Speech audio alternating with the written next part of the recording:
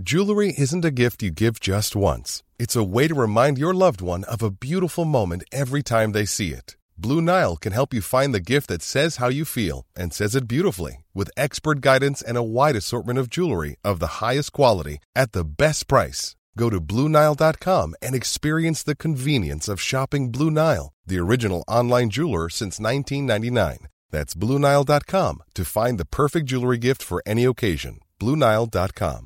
Hiring for your small business? If you're not looking for professionals on LinkedIn, you're looking in the wrong place. That's like looking for your car keys in a fish tank. LinkedIn helps you hire professionals you can't find anywhere else, even those who aren't actively searching for a new job but might be open to the perfect role. In a given month, over 70% of LinkedIn users don't even visit other leading job sites. So start looking in the right place. With LinkedIn, you can hire professionals like a professional. Post your free job on linkedin.com/people today. Hi, I'm Daniel, founder of Pretty Litter. Cats and cat owners deserve better than any old-fashioned litter. That's why I teamed up with scientists and veterinarians to create Pretty Litter. Its innovative crystal formula has superior odor control and weighs up to 80% less than clay litter. Pretty Litter even monitors health by changing colors to help detect early signs of potential illness. It's the world's smartest kitty litter. Go to prettylitter.com and use code ACAST for 20% off your first order and a free cat toy. Terms and conditions apply. See site for details. Hi friends, it's Chris. Did you know that Roltcast just got nominated by the Australian Podcast Awards for Best Fiction of 2021? I know, that's amazing, right? Along with that, we also got nominated as part of the Listener's Choice Award. And guess what? You're a listener!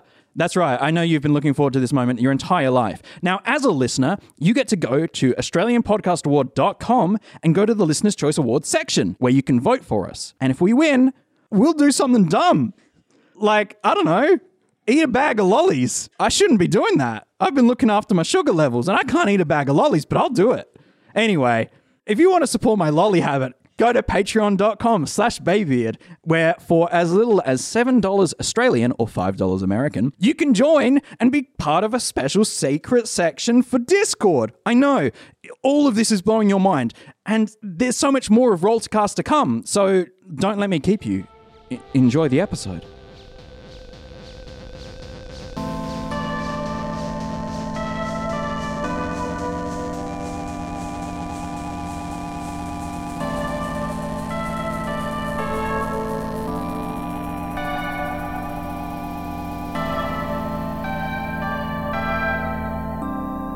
Welcome, everybody, to a fantastic episode and the finale of Kids on Bikes, A Mystery Down Under, where we get to talk about everything that just happened. Yeah. It was a lot. I, of course, am Ellen, and I've been the GM for this season. Let's throw it around to Sean. Oh, I was Sean and still am Sean, and for this season I played Dickie Morse. Very nice. Hi, I'm Chris. I played Eric. Hey, I'm Phil, and I played Jono. Jono Smith. Jono Smith. And what's your last name, Phil? Harker Smith. Yeah, so I think we can start right off the bat there. Oopsie doopsie. What's wrong with that? I'm just playing myself. I remember recording the intro where Ellen has to say, and this, as this person. And I went, it's Smith twice. Yeah, I go to say, and Phil Harker Smith playing Jono Smith. And it just really took the wind out of my sails. It's just one of those things that you don't notice until you notice it, and then you can't not notice it. Look, it's just because I'm a terrible actor, and I couldn't remember, if it wasn't my own name, I wouldn't know to respond. Right. Yeah. That is, but I will say that's tacitly not true, because you all did fantastic work performing this season. You. So if people are new to this episode, if they've only joined us for Kids on Bikes, what can they expect from this episode? Well, probably a lot of stuff they're not going to understand, because this is relation to our whole season of what we've just performed. What went wrong, what went well, behind the scenes stuff, and the questions and from the fans, as it were. That's right. That the GM can answer, and also questions from us. Yeah. And vice versa from Ellen to us. I meant if they were listening to Roll to Cast specifically for Kids on Bikes, and this was the first time they'd encountered a postseason show. Not Got they were it. just jumping in at the I postseason. thought you meant Maniacs, if that's the case. It's a very strange way of listening to it in reverse order. Yes. Do you have a little plan for what we're going to cover? God, no. They're Oh, very okay. similar to how I played the game. Hell yeah. Well, let me turn it on you then. What This is your Ellen's- debut. Ellen's first time. This is your debut. What- GMing. It is. How do you feel? How do you feel to get one under your belt? I feel very. Well, it's already done, but I still feel very nervous about it. I think I put a lot of effort into, somewhat counterintuitively, you might say, because Kids on Bikes is a very yes and improv heavy game that requires the whole kind of all the players adding into the story and building the world as you kind of go. I did not really feel confident to do that, so I did a whole bunch of prep work. Oh, there was pages upon pages. Pages wasn't upon it? Yeah. pages as well. I really wanted to tell a specific story. And I love Australiana and Australian stories because I think we have a pretty varied kind of cultural landscape. Our natural life is so wonderful and strange, and there's just a beautiful eeriness and excitement to Australia, and I really wanted to explore that, and I thought that would fit in nice with this kind of Steven Spielberg kids adventure genre. It's also the very first Australian. No, that's not true. No, Adelaide, yeah, Adelaide sorry. by Night. But it's the very first, kind of we really hearken into the Australian, Yeah. as you said, Australiana, right? It's the first Yeah. time we really hey, we're Australian podcasters. Here's an Australian story. With the exception of you in Vampire Season 2, Sean. Going full locker. Yeah. So that's right. I felt incredibly nervous to do it. I still feel nervous. I'm very proud of all the work that you all did and that you all stepped into it with such gusto. I think if I could do it all over, I would probably just give you all more fun. I'd probably allow you to have more input into ground zero than I actually did, because Warrawirin was kind of my invention. Obviously, you all added embellishments and your own lovely rumours and your own NPCs and your own families and all that kind of things. But I'd be really interested into playing Kids on Bikes with you all as it kind of should be, which is okay, what town are we playing? Go, Chris. All right. Dingus. What's the main export of this town? Go, Dongus. Phil. I understand the instinct, and I think that'll be good. It's Did you say gooder? Gooder. no. There's a random hesitation Back noise. off, everybody. Slow down. Pump the brakes. I think that would work really well around a casual table. I think something like recording a season where you have to kind of fit it all together does require a level of kind of curation of those details. So you're wrong. It is something that it is something that we don't talk about a lot, is that a lot of these games, because obviously the whole ethos of the show is that we're playing a lot of games that people may not have heard of before. Yeah. We stray away from D&D, which has come right into the public mainstream. But the weird thing is that a lot of these games we haven't gone back and played casually, right? We played them for a season in this podcast context. I haven't revisited Pulp. I almost did. Haven't revisited Kids on Bikes or Vampire. I have just started to because a few of us do streaming, but a lot of us kind of play these games, then put them down and haven't returned to them. So we have a unique relationship to a lot of these games. We like to tell a very specific story, and I think the genre dictated what kind of story I was interested in telling, something that is a bit eerie, but also a bit fun and silly, because I feel like that's where my strengths are. But it's also the contrast that's so well highlighted by the Australian setting, right? That the landscape is quite majestic and eerie, but the Australian character and the social character is quite jubilant. It's a larrikin. It's quite flippant. Quite irreverent.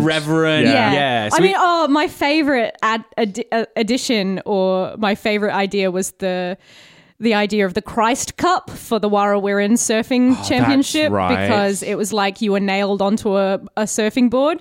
And I just thought that might be the smartest thing I've ever thought of and done in my life. And I really peaked way too early in this season. I do have like an opening question in regards to the inception of the idea. Yes. I know we'll have different, because now we've all been in the DM or GM or storyteller's chair, what have you.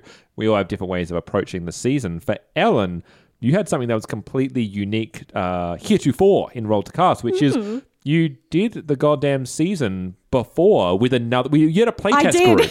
Yeah. You went through almost the entire game with that group. And my question is, how did it differ between our podcasting group, your first love, Right. and the group you played with? Now, and boys. if the group you played with are listening, did we do it better? Zola, Max, and Stan. We can name names. Sure, okay. And if they're listening, They we're better rate us 5 stars on iTunes podcast. Now, boys, don't be jealous. I love both my groups equally. It was interesting because I, as well, adding to that new time GM. Oh my God, my first GM experience is going to be broadcast forever in perpetuity until long after I am dead. Hopefully, who's paying the hosting costs? Anyway, it doesn't matter. YouTube. Your daughter. Yeah, my fictional daughter. So I wanted to get a group of people that I was felt very safe with, and I knew I could definitely bounce ideas off of, and they were all people I went to acting school with. And they had a very different dynamic right off the bat because we had 2 siblings who were twins, very different in kind of personalities. We had one who was a chatterbox and a bit of a mouth, and then we had one who was a bit of a, didn't like to talk to people, very go off, do her own thing. So we had the 2 twins who were quite young, and that matched up nicely because Dickie, you kind of ended up being this mouthy character. Oh, yeah. Like you slotted in nicely to where he kind of explored because he had a crush on Brianna. And then in our story, Brianna was kind of a bit fond on you because of the similar age. In their playthrough, their dynamic was the 2 kids and 1 teen, which made for a very Steve from Stranger Things, like Steve Harrington season around, 2. yeah. Where he's kind of like a bit beleaguered, but also he still really cares for these kids, which was just very funny. And there were some interesting parallels. So he had a somewhat not frosty relationship with his father, but he was kind of a teen rebel. And then when he went to the mine to talk to his dad kind of had this big heart-to-heart with him. So there were interesting parallels where it all matched up. But did you change the plotting much? Did you change any of the plot points yeah, between the two? I added in rumors that you guys added in, obviously. They became NPCs in this world because I thought that was a nice way to honor them. I was going and to say, Max was the teen that we all hated That's at the right. beach, Yeah, wasn't that's it? right, God. yeah, you didn't really hang out with Reed or Jules, the 2 twins, but Jason Pennington. Fucking Jason. Yeah, Jason, man. was the rich teenager that you with a name all like Pennington. hated. Yeah. Yes. Was that his last name? Pennington. God. Let me check, that's but I'm disgusting. fairly sure it was Pennington. Pretty sure it was he Jason like, Pennington, yeah. Nice. What was it? Nice Walkman. Because Something- you got something it. You like won that. it Yeah, off him. yeah. That's right. Yeah. That's Jason right. Pennington, 17 student layabout. What a dick. Got him. But yeah, I was just I played with a friend of mine, Zola, who is very yes and she would just constantly be exploring things. She wanted to. That's right. She broke into Keith's house, and I was like, Sweet. "Oh, Why would you fuck." do that? That's what I was thinking. I'm like, "Oh fuck, no! I've got to think of a whole fucking thing that you can discover." Because my play style was, because it is so yes and. Whatever the direction you kind of went in, I would try and build around on the fly. Yeah, you lay clues in front of wherever the people decide to go. I definitely had ideas for what kind of clues they would be, and so part of my anxiety, I think, was constantly thinking how I was going to place them. If I had 3 different ideas of clues and you wanted to go to the abandoned house, what clue would I place there and why? Yeah. So Yeah. I had a whole kind of cachet. It's like a very malleable Cluedo. Yes, exactly. For me, that speaks to some of the sort of the illusion of choice sometimes that you have to play around with as a GM, where you can say, yeah, you go wherever you want, but you kind of have to make decisions about what's there. Like wherever they go, they have to still find the same things Yes. for the narrative to come together in a meaningful way. Like, imagine if you're just like, you go to the abandoned house. There's nothing there. Yeah. There's cool. and I felt like I wanted to leave quite a lot, but make some of the clues have different interpretations. Yeah. And I think as long as it always pushes you towards the mine, right? Yes. That's the kind of secret, right? Is it has to push you towards the conclusion. Yeah. It doesn't matter so much how much you get there, like how you get there. That can be kind of freeform as long as you get to that big set piece, right? Yeah. And it was a pretty epic set piece. so much. Speaking of like how we get there, I think this is a good segue into our first question, because a lot of these questions that we get from our fans have like a chronological tint to them. Yeah. So let's start at the very beginning. From Why Breel? Well. This is from the Over Archiver, or Juliana, and it's for Ellen. Where's this question coming from, Sean? This is coming from Twitter, Chris. Oh, excellent. Follow us at Babybeard Media. Where'd you get the idea for the plot? And how much did the players explore or deviate from what you had planned? And then I'll do the secondary part afterwards. Yeah. I know the secondary part, so yes. I actually went, and so I think I had the idea of always setting it in Australia because I just thought that was an interesting place to do it. It's a creepy place. I love Australian mysteries. And I thought, well, Kids on Bikes means that you have to set it in an era before smartphones are readily That's right. available. It's in the book, isn't it? Yeah. And I have it in a town that is small enough to kind of ride bicycle to bicycle. And it just reminded me a lot of stories I heard when I was growing up, because my dad and his family lived in a very rural country town, and obviously grew up in the 70s. My father grew up in the 70s. So what I did is I went to my grandfather, Bernard Graham, and I asked him all of the weird stories from when he lived in a country town in Australia. I've actually got some of the notes here. And I just asked him for all the weird shit and all the spooky rumors and all the mysteries, because when I was reading Kids on Bikes, that idea of rumors to the town and spooky areas and nefarious things just really intrigued me. So I went and I asked him, and honestly, very fun thing to do, to ask your grandparents all the fucked up shit that they heard about when they were kids. At which point did he come up with the mirror dimension? Yeah, so that was when he tried acid. No, I'm kidding. But he worked in a mine, and so did my father for most of their life. And so that tied really nicely into the themes of kind of profiting off the land and exploitation that I wanted to tell. But yeah, he gave me some great shit. The camel story that I tell, where, you know, the idea is that the police station in the town is so small because it's really just one police officer, that at one point they had a camel as evidence for a murder tied up out the front. Great. That was a real story. Okay. That really happened in Lee Creek in South Australia. He also told me that there was a deserted house that was, the rumor is that the whole family died of tuberculosis. Just all these great, great stories. And I'm like, okay, Bernie, slow your roll. There's too much great shit. Gonna write all this down. Do your voiceover, Bernie, okay? Come on. Yeah, just come back and do a voiceover for us. Thank you very much. Did we take the story off the rails, or did we kind of much follow what you expected of us? Hard to say if there were rails. Right. You definitely threw me a lot of like loops, but you also threw me a lot of delicious gifts. Yeah. So because you're all much more proficient role players than I, there were moments where, and just because the tone of then at the table had become so yes and, or what about this, or blah, blah, blah, that then you would kind of be surreptitiously dropping hints, or like, oh, what if it was like that? I'm like, no, I'm going to steal that. And yeah, do that. I did not expect you to kill all of them? all of them. I mean, I expected you to kind of maybe do a Disney death on them, but breaking someone's face was quite... Chucking him into a pit. Eviscerating them with a big monster. Yeah. It was quite that was the unexpected. monster did it. Yeah. It wasn't Dickie. No, not Dickie's fault. I mean, he controlled it with his mind, but yeah. Yeah. In my head, he asked him, and the monster had its own... Like, the monster had its own volition.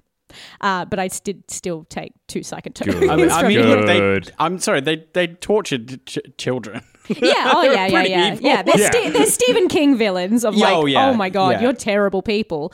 And I think the era of movies that this kind of is based on often have quite kind of dark episodes to them. 100%. Yeah, they're not quite so. I mean, they're like it's Stranger Things, which if you listen to the interview next week, is a very direct response. Yeah. Kids on Bikes is a very direct response to Stranger Things. Oh, yeah. Which obviously is itself a response to Stephen King and Spielberg and stuff. But Stranger Things has some really brutal, gruesome deaths in it. Bob. Yeah.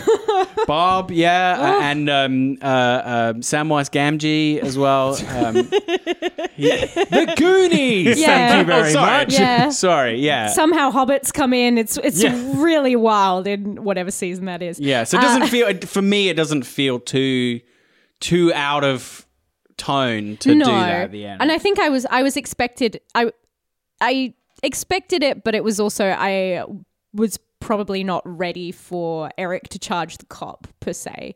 Like I kind of did expect it, but I just am not that confident in a combat scenario. And also, Kids on Bikes is not a combat heavy game, and just my weak points are spatially. Trying to figure out spatially where everyone is. I am right there with you. That was my season. And I was just like, everyone's going to be frustrated, but I just don't understand where people are a lot of the time without a diagram. So that's on me.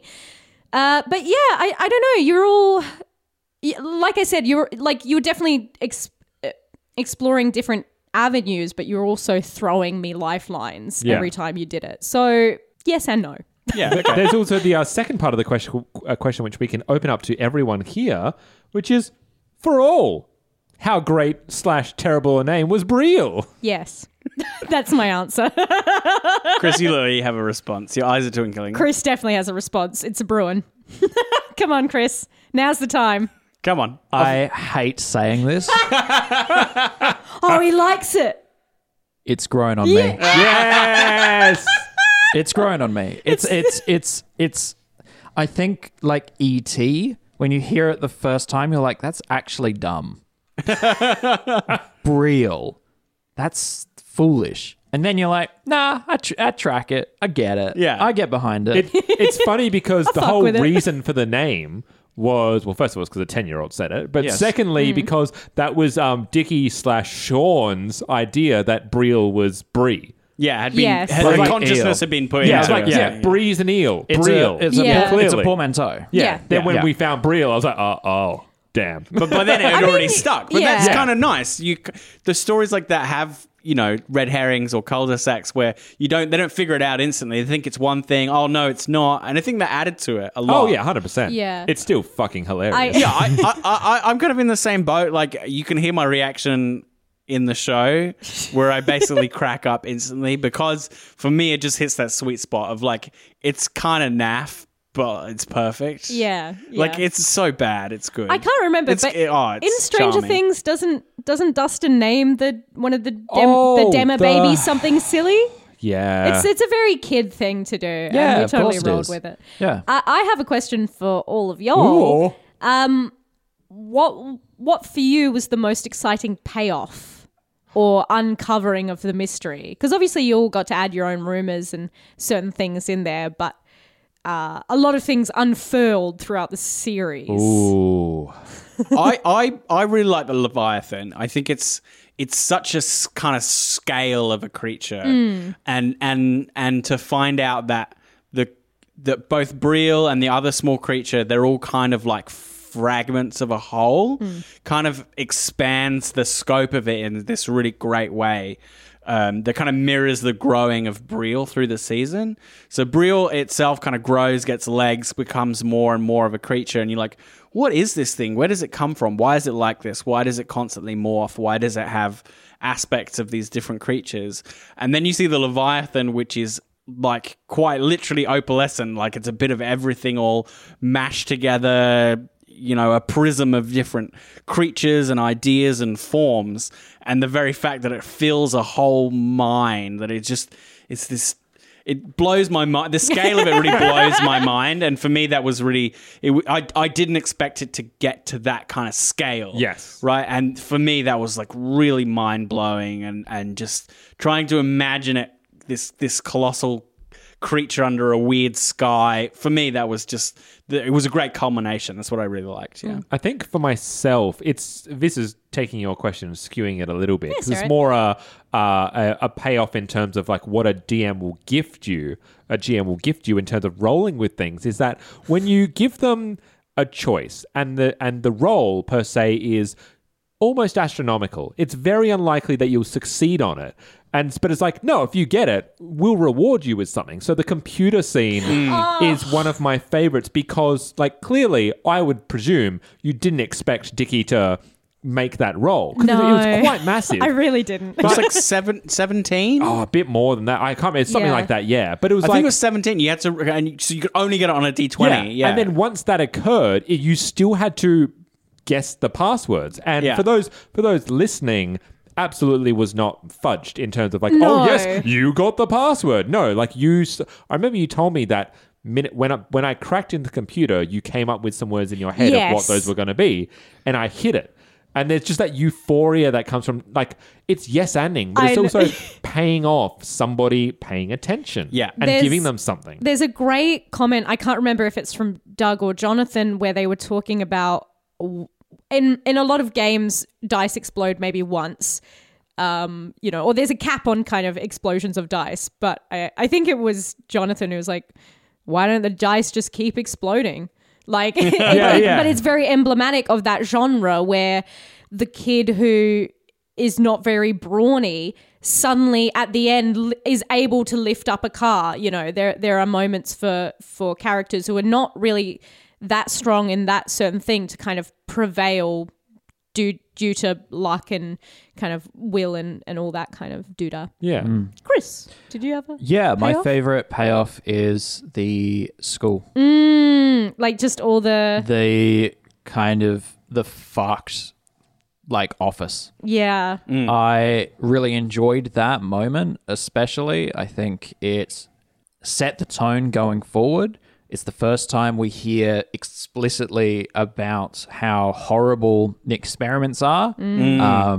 And as someone who loves their grit and their grime, I'm a big fan of that. And their formaldehyde or Yeah, that's whatever It right. does it is. mark a turning point, doesn't Yeah, it? yeah. It's the beginning of the crisis. It's the, if we've already gone through the instigating action, we've been in the cave, we've got Brielle, we're on track. Brianna's missing. Brianna's missing. Yeah. We are now in crisis mode where things are bad. And this is the first kind of like morsel of the why. Yeah. The why everything is happening. We're establishing a villain. We're establishing kind of stakes and more than just one person missing, but it's a greater sense of that. And I really enjoyed the atmosphere in that space. I like, because it's an old church that's converted into a school.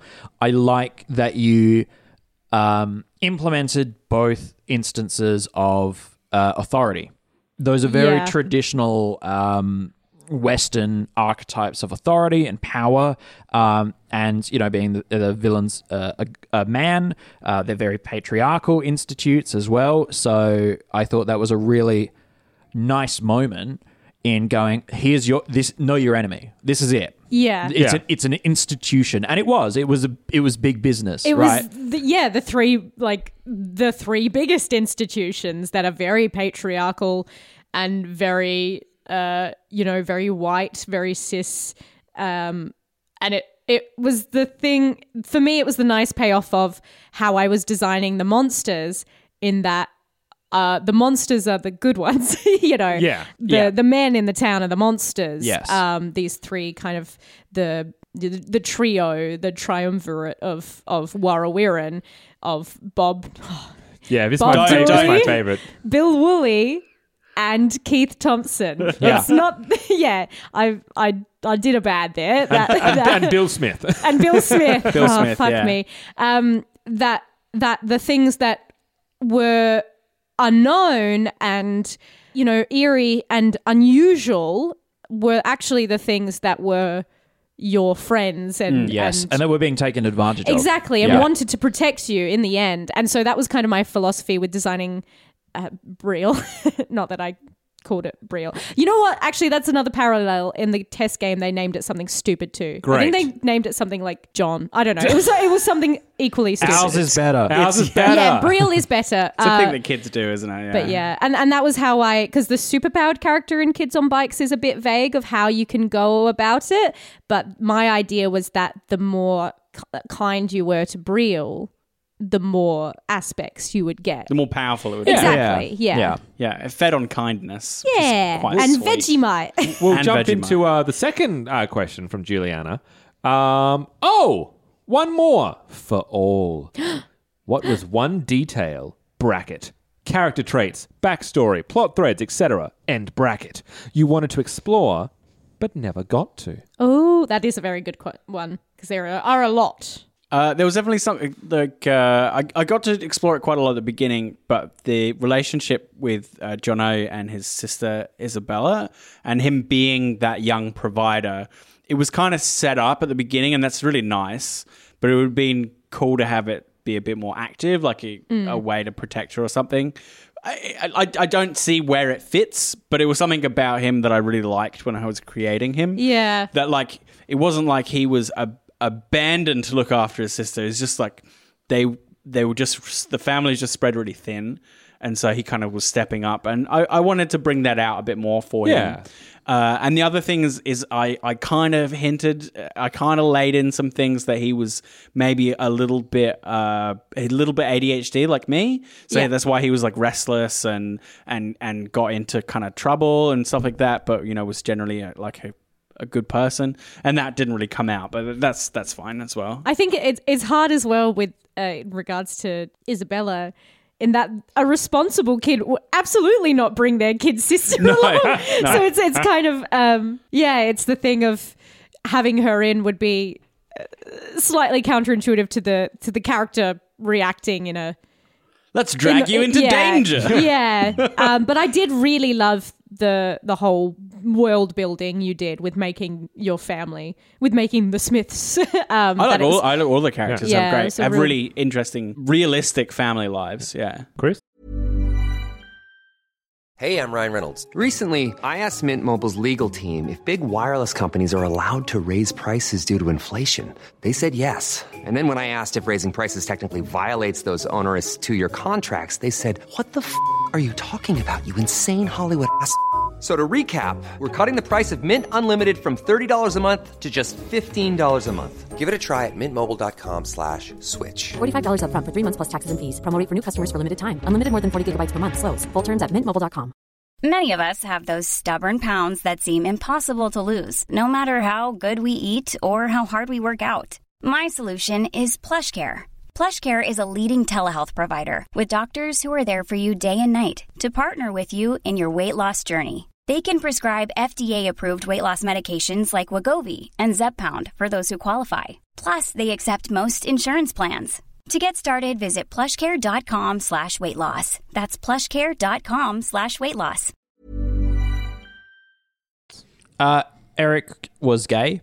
Uh-huh. I tried to code it as much as possible in there, but it didn't come out explicitly. It would have been cool to have like a guy kiss scene. Was he sweet on anyone? Was he sweet on? Yeah. He's sweet on Jono. Yeah. Hey. I did get a very intense bond from them. I was aiming for homoerotic. Yeah. Yep. Okay. I did get a very sweet vibe, but that was me as a bisexual trying to put myself in. Yeah. I think Jono's just oblivious at this point. He's too young to know. And Eric's probably his relationship with his father. It was touched on early, but I think I used it a little bit in that most of the male patriarchs who were the antagonists became kind of stand-ins for like representative. father. Yeah. So that was useful, and that played into it. But I would have liked to have a I don't know, maybe a make-out scene in the school church scene. I definitely or like a pining kind of like moment. I know that you say it wasn't explicit, but I definitely did get a very strong relationship from the two. I think I never try and read romantic relationships into characters that are, teenage or kids just I don't know. I always am like, what? They don't understand. Of course, kids do. They have senses of romance unless they're aromantic. But so speaking of romantic, mine would have been interesting to see just like another scene or two or follow up with Bree and Dickie. Yeah. Just she totes had a crush on you. Yeah, man. she totes did. Yes, right. And it would have been just very cute to see where that would have gone. But of course, she had to go so that the plot could commence, and that's fine. I've made peace with that. Have you? No. Dickie has. Sean has. Okay, there we go. And the second one was just it was one of those instances where I go, this is just a backstory thing. If it gets used, great. If it doesn't, fine. Are you going to say it? No, not yet. Okay. Not that. This is a different bit. Where I mention his dad. Dickie's dad has like gone missing somewhere, and I was like, this is just a thing of if it does come into the plot, awesome. If not, it's fine. I'm not angry about it, but it would have been interesting to see where could have Dickie's dad weirdly come into the plot. Yes. Was he in the mirror world, or who knows? I think it's kind of there's something really tragic about Dickie that he has this fantasy that he's got this really epic reason for going missing, and the reality it doesn't really matter what the reality is, but it's most likely a lot more sordid than that. That's exactly a lot right. more grounded. And the tragedy is no one being able to just go like, yeah, Dickie, your dad just off left with, your mum. Yeah, Yeah. just When Your ran dad's off a with some deadbeat, sorry. Yeah, Yeah. sorry, man. Yeah. He's got a new family up the top end, so I'm really sorry. He's gone to Nimbin. Yeah. To our international listeners, the top end is the top end of Australia. Yes. Yeah. Thanks, to Chris. Antarctica. And Ninbin, it's the stoner town. Yeah, Nimbin is where you have all the festivals. It's effectively legalized weed over there, which is not legal here in Australia yet, maybe. Who knows? We did mention Nimbin at some point as well. Yeah, we I did. can't remember where, but we did. It might have been in the episode 0. Or it could have, I think it came up in game, but probably in reference to teens and the idea that, probably in reference to Kate being missing and the idea that some people just move out of Warrawirin because they can't hack it. They want to move to the big city and, that kind of very conservative town thing of, they just, mixed in with town pride. Yeah. It's a hard thing to Yeah. navigate It that. is. We do have another question. I love Ooh, questions. yes. Keep them coming. This comes from Aramithius. Aramithius, who posted this on... So we're part of the Robots Radio Network, and so our show, Roll2Cast, has a Discord there. And so this was posted on the Roll2Cast Discord of the Robots Radio Network. Aramithius says... I may need to re-listen to that last episode, but I didn't get a sense of what actually happened to Brianna at the end. Everything got tied up with Brielle and Dickie's farewell to E.T. moment, and I didn't register whether Brianna was actually de-opalized or not.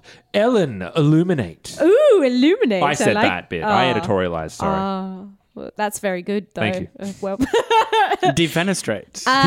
yes, I can understand why that would be hard to keep track of. Honestly, in that whole climax, I was finding it hard to keep track of. There's a lot of us. Where everyone was, because not only did we have our 3 player characters, we had Kate, we had Brianna, we had Levi, we had Brielle.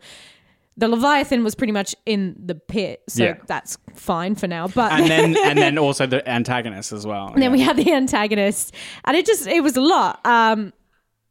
Good job. No. No. No. Sorry, I tried to catch a mosquito mid-air with We just my all hand. stopped to watch Ellen do it, and then we all commentated on, no, you didn't do it. You didn't This do is what it. Australians do for fun. Yeah. All of that's going on the cutting room floor. You think that.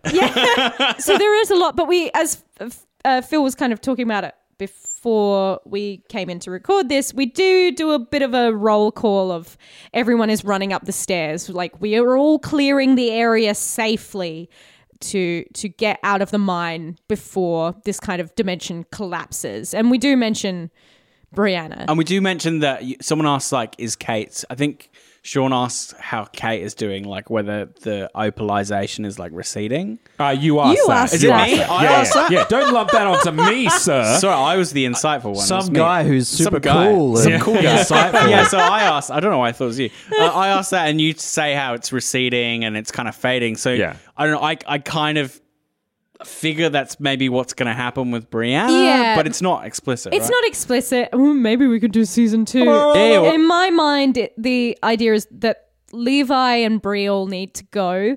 The connection needs to be severed so that the other dimension, so that the natural world can try and heal. And that tie would slowly fade because obviously it was a bond. This kind of psychic bond to the children was instigated and controlled by the patriarchs of the town in the children. And so now that Brianna is separated from Levi, that would kind of slowly fade. I like the first time that Bree gets reunited with her mum, she's still got that ethereal voice. Hi. So, oh my God, what happened? It's puberty. You shine a light on her and it just like casts shadows on behind her. Oh my God, she could like, chew gum and swallow it, and you see it like head down the esophagus. She's like your own Strepsil ad. So I have a follow-up question. Yes. So I understand that they're using the creature's power to like create iron ore in our dimension so they can keep the mine going. Yeah. What is their end goal with what they're doing to the kids? Is it just literally just working out what the hell they can do with the power, and they're just trying things out? Obviously, mind control has its own rewards, right?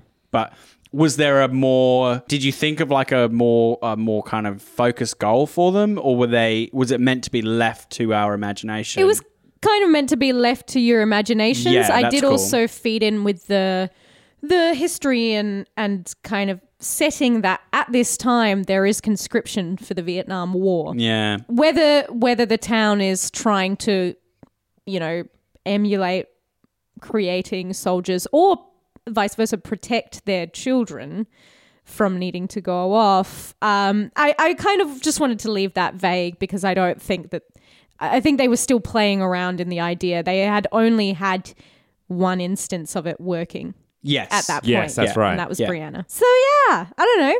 What do you guys think? I mean, I was just going to say, I think it's cool that it's just kind of a generalized nefariousness, and you can see that they're just kind of like, ooh, what can we do with these subjects?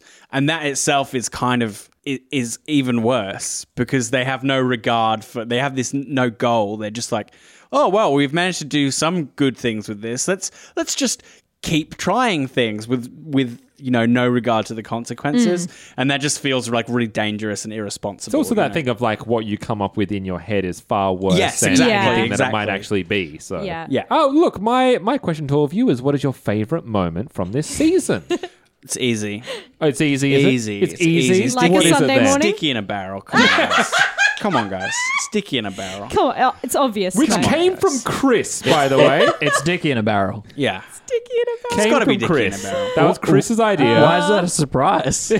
Dicky in a barrel. And like the payoff when like Bill comes in the lift and we're all like, hi, and then he pops out of the barrel. You come out of the barrel to say hi. Oh, it's genius. I I love should it. have. You know what I should have done? I should have just had Bill faint. That would have been very genre like. Yeah, it's pretty genre. Yeah. Double take and then faint. But I wanted the heartwarming stuff. So And too right. too bloody right, mate. So that's my pick. Yeah. Yes. You can both pick the same No, moment. It's a great- honestly, it's my pick as well. It's a great pick. Dicky in a Dicky in a barrel. You know what? I think mine's the whole goddamn Vegemite debacle. Finding the Stealing? Vegemite Oh, right. sandwich, Yeah. stealing it, Yeah. feeding it to Brielle. Yeah. It actually cures Brielle of shit. I'm so glad that happened because in the book with the superpowered character, when it uses its powers, it uses up psychic energy, and if it goes disastrously or if it doesn't go right and they need to push it, then it causes them a bit of health. And we had that with the car and Brielle exploding the cop's car. And I was wondering if you were going to help Brielle recover in somehow, but it was kind of hard because obviously you need to keep going. You need to get to the mine. There's kind of no time to stop and rest. So finding the sandwich and having Brielle eat it was just like my little eureka moment of, oh fuck, they can heal, eat they can the help, Vegemite. they can help Brielle recover some psychic energy tokens for with later. an Australian icon as Yeah. well. Yeah, it's I It's pretty think special. my actual favorite moment, thinking about it, is definitely the confrontation between Keith and Eric. Because it's at that moment that I was like, yeah.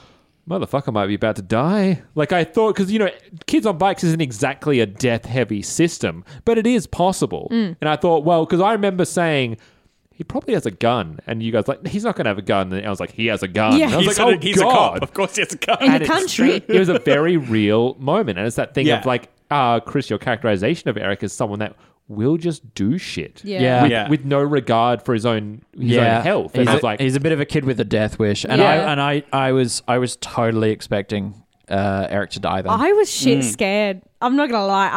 I was very nervous because it's a big possibility that is hanging in the air, but then also where does that take the story? You know, obviously it would take it in an interesting way, as all kind of additions and yes andings do. But how Jono and Dickie... No more and after that, if you Wow. can.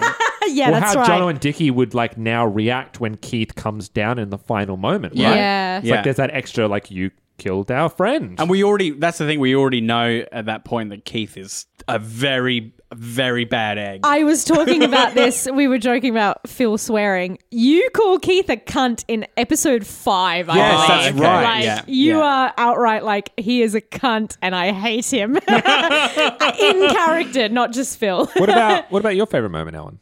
Oh, I have 2. Can I do 2? Yeah, I'm you have to. Go on. Okay. You're all the- right. you're I'm going the- to treat you're the myself. I'm going to DM, have it's 2 as a fine. treat. So, Phil putting together...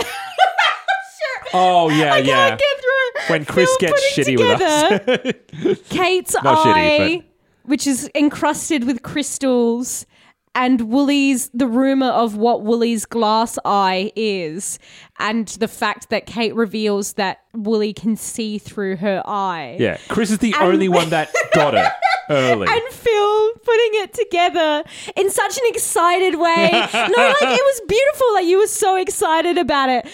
And Chris, you were livid, and I was just. Well, I remember because Phil very... said it, then I was like, "Oh, is that what it is?" Yeah. And Chris was like, "What?" I just felt very pleased because obviously that meant that the clues had merit. Yes, for they a large group, you know, so there would have been people who picked up on it early, who would have found it still satisfactory, and there were people who put it together in that moment where it kind of all became very clear, and that just made me feel very chuffed as a storyteller. Yeah. You know, I'll change my favorite moment. Okay. My favorite moment was early in the cave when it was the 3 of us. I really enjoyed that moment. Just when we're exploring the water, or or when we went back when in. we back in. Or we waited around for everyone to go and we snuck in on our own. That was a nice moment. Yeah. And everything was so confusing. Yes. And Yes. Is that top of the first hour in those kind of Stephen King books, right? When we're just first interacting with the mystery. Yeah. And it's very dark and mysterious. Yeah, because it's just the characters against the world. Yeah. I enjoy that. Yeah. Yeah. I enjoyed that moment. Almost went into the cave while Dickie was asleep. Yeah, well, that was part of. That's why it stands out to me. It was so character driven. Yeah. And that's a risk. I mean, in my play group, one character went into the mine without the other 2, and I'm like, how the fuck am I going to bring this together? And then we could never get our schedules together. So that is unresolved, people. And Don't your split second the favorite? party, guys. Yeah, don't split the party. You're hurting your GM. Split the party if one of you is willing to die. Yeah. Only I can kill characters. It was nice though. They got that character got some nice intel. So I was kind of expecting a big kind of we'll get together and fill in the group. My second one is it's the instigating incident when Brianna goes missing. I was really pleased that you all were noticeably upset or reacting to the situation, because speaking to my anxieties, this is a very tropey story. I mean, the character archetypes are called tropes, for God's sake. Yeah.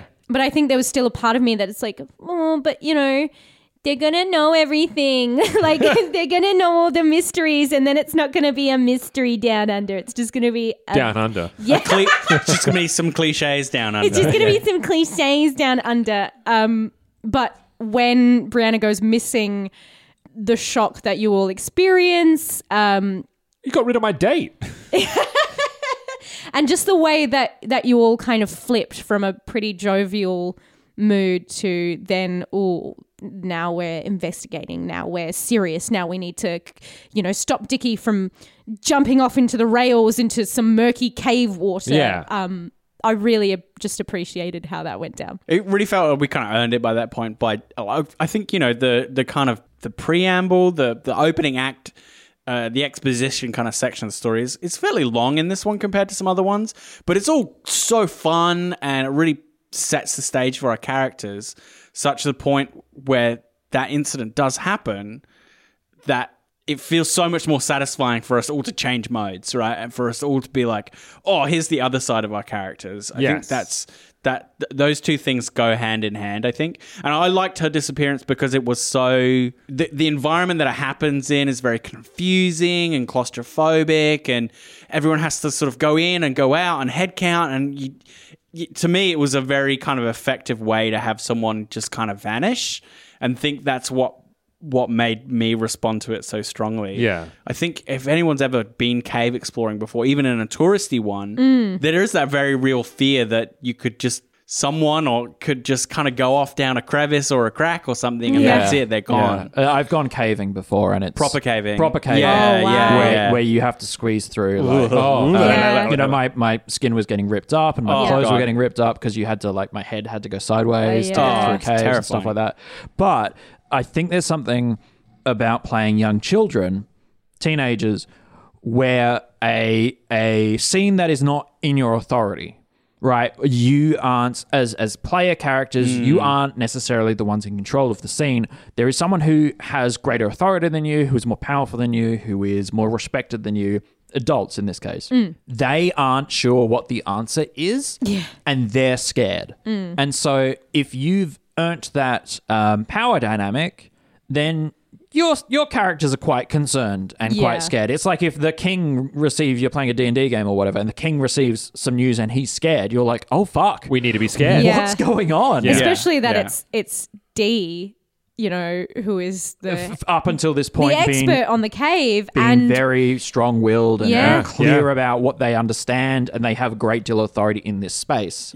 Also, I know D and Brianna. All right, maybe I can work on being better name. But also, I was talking to Sean about this. It is realistic to have a whole bunch of Australians. Can we just do a season where everyone has the same name? Because there are 20 Steves in the town. But I was like, it is realistic in an Australian country town of that time period to have a whole bunch of Bills, Bobs, Bruce, that kind of that naming convention. Yeah. It's realistic, but that doesn't mean it's good. and it doesn't mean it's easy for people listening to it, even if you made the story.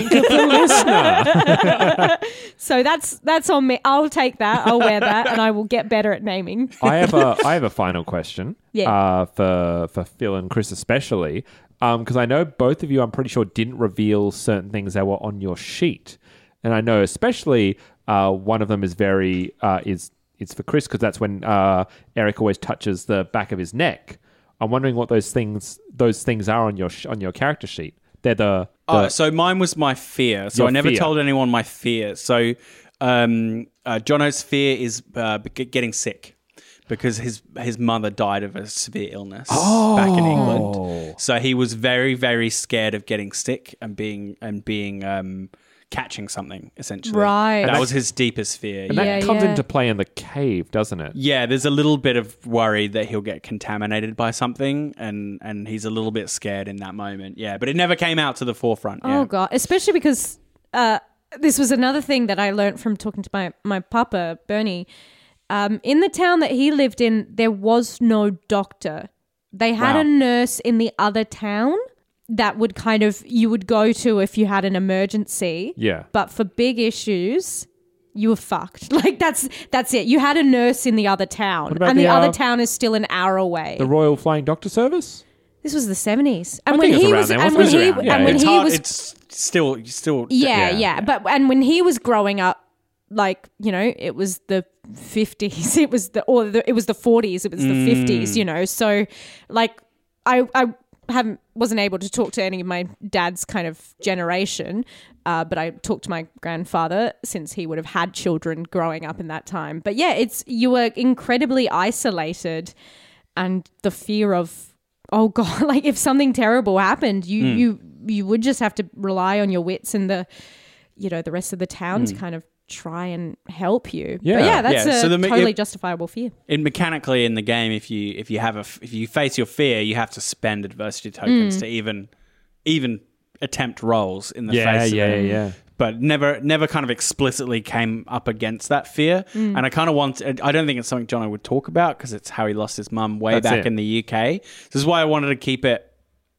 secret, just in case it did become a plot point. Yeah. In Yeah. case that fear would be realized. I'm totally happy that it didn't. But yeah, that was the part that was hidden from about Jono. Yeah. Chris? Eric was just nervous. He was just It's just an anxious. affectation. Yeah. Yeah, Are you saying he it was just a physical choice that I was like, how do I convey nervousness in moments where my character won't talk? I'll just rub the back of my neck. It totally read for me. Are you saying that Eric doesn't have a tiny opal at the... He's got a secret tattoo. Secret Brielle. Eric was Brielle? It's where his father controls him with a mind control chip or something. yeah. There And you then go. he has to fight. Yeah. Season 2, baby. He used to punch a hole through the honestly, moon. he was just a nervous guy who was scared of his dad and wanted to run away from the town. Yeah. I hated playing your dad. I hated playing a lot of the authority figures, except for Bill Woolley, because I based him on a person that we know. I enjoyed you playing Yes. that sort of character. I relished it from an acting standpoint, but there was a part of me that just felt sick to my stomach because, controversially, I don't like seeing kids in a distress. I know, call me a bad guy. Both my flaw and what's the other one? You have your fear. flaw. You have a fear. All characters have a fear. Am I correct? It's been a while since I played the game. You have traits, fears, and flaws. Yes. You have fears, hobbies, flaws, and then description. Yeah. So all of that I made explicitly known. So I didn't keep anything, but I had an Easter egg that Ellen knew about from creation, and I honestly thought the two of you would pick up on it immediatafly, but no one has, and no one. And it's been driving Sean insane ever since. None of the listeners has either. But that's all we have time for. So I'm afraid. So do you want to say it was an interview? And his last name, Dickie Morse. Yeah.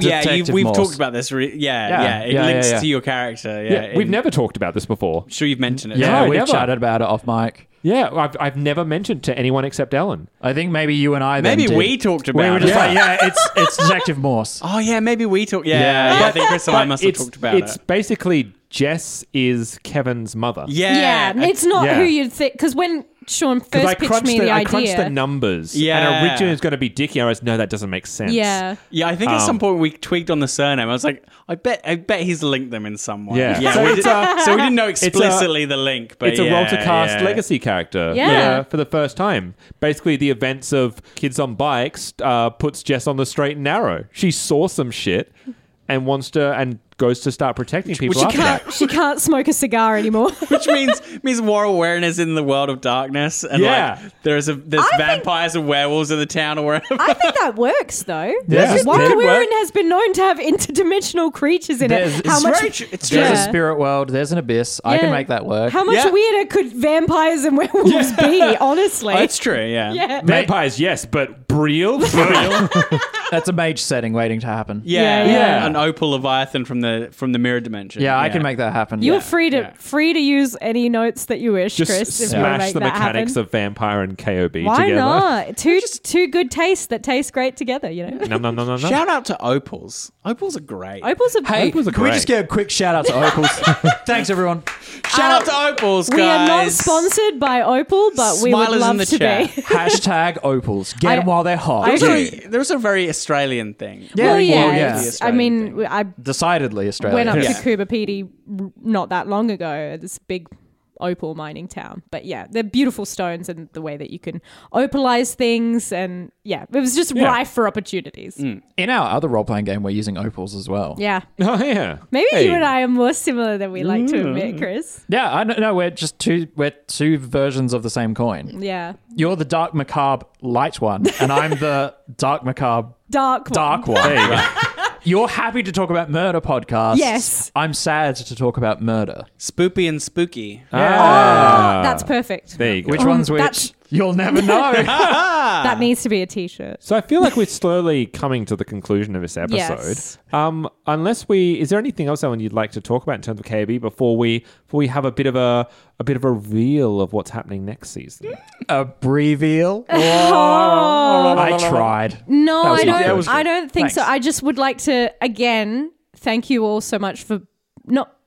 Say bearing with me. That sounds quite negative, but for supporting me. Yeah, there you go. For my first proper time finishing a game as a GM and doing it live. You were all incredibly wonderful players, and your additions and your advice really did help. And I'm looking forward to kind of learning and growing even more. So it's kind of a testament to what people are saying online. It doesn't seem like your first time GMing whatsoever. Really?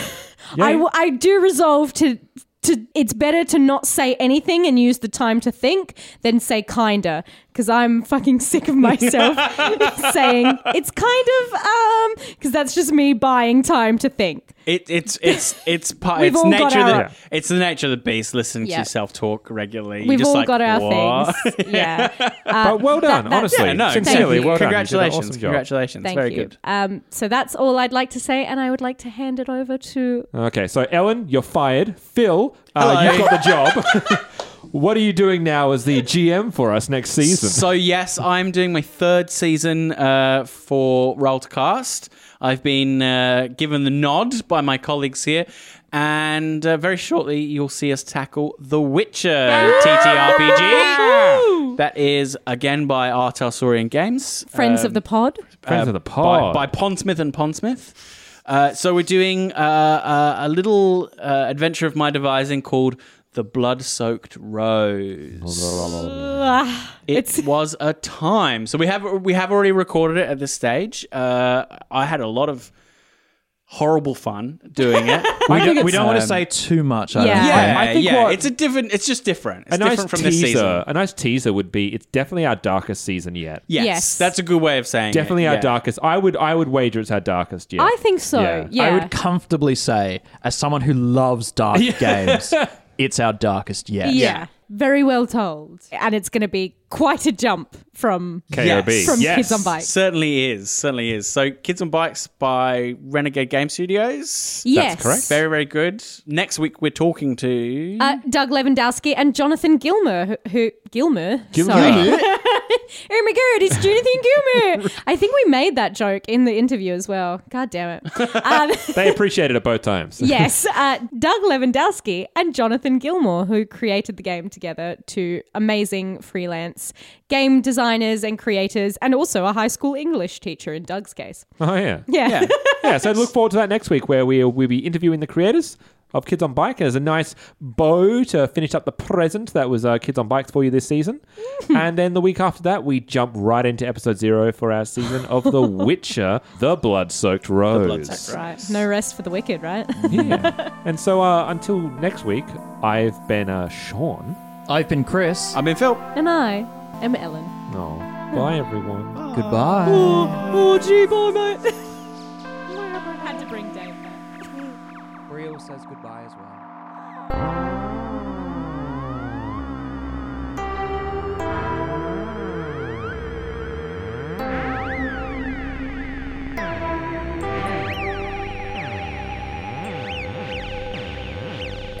You have been listening to Mystery Down Under, which is a Roll to Cast production. The best way to find us is on Twitter, Discord, and our Patreon. All our podcasts are on Acast, Spotify, YouTube, and all good podcatchers. You can support us on Patreon at patreon.com/rolltocast. Kids on Bikes and all associated properties are trademark of Renegade Game Studios. Used with permission.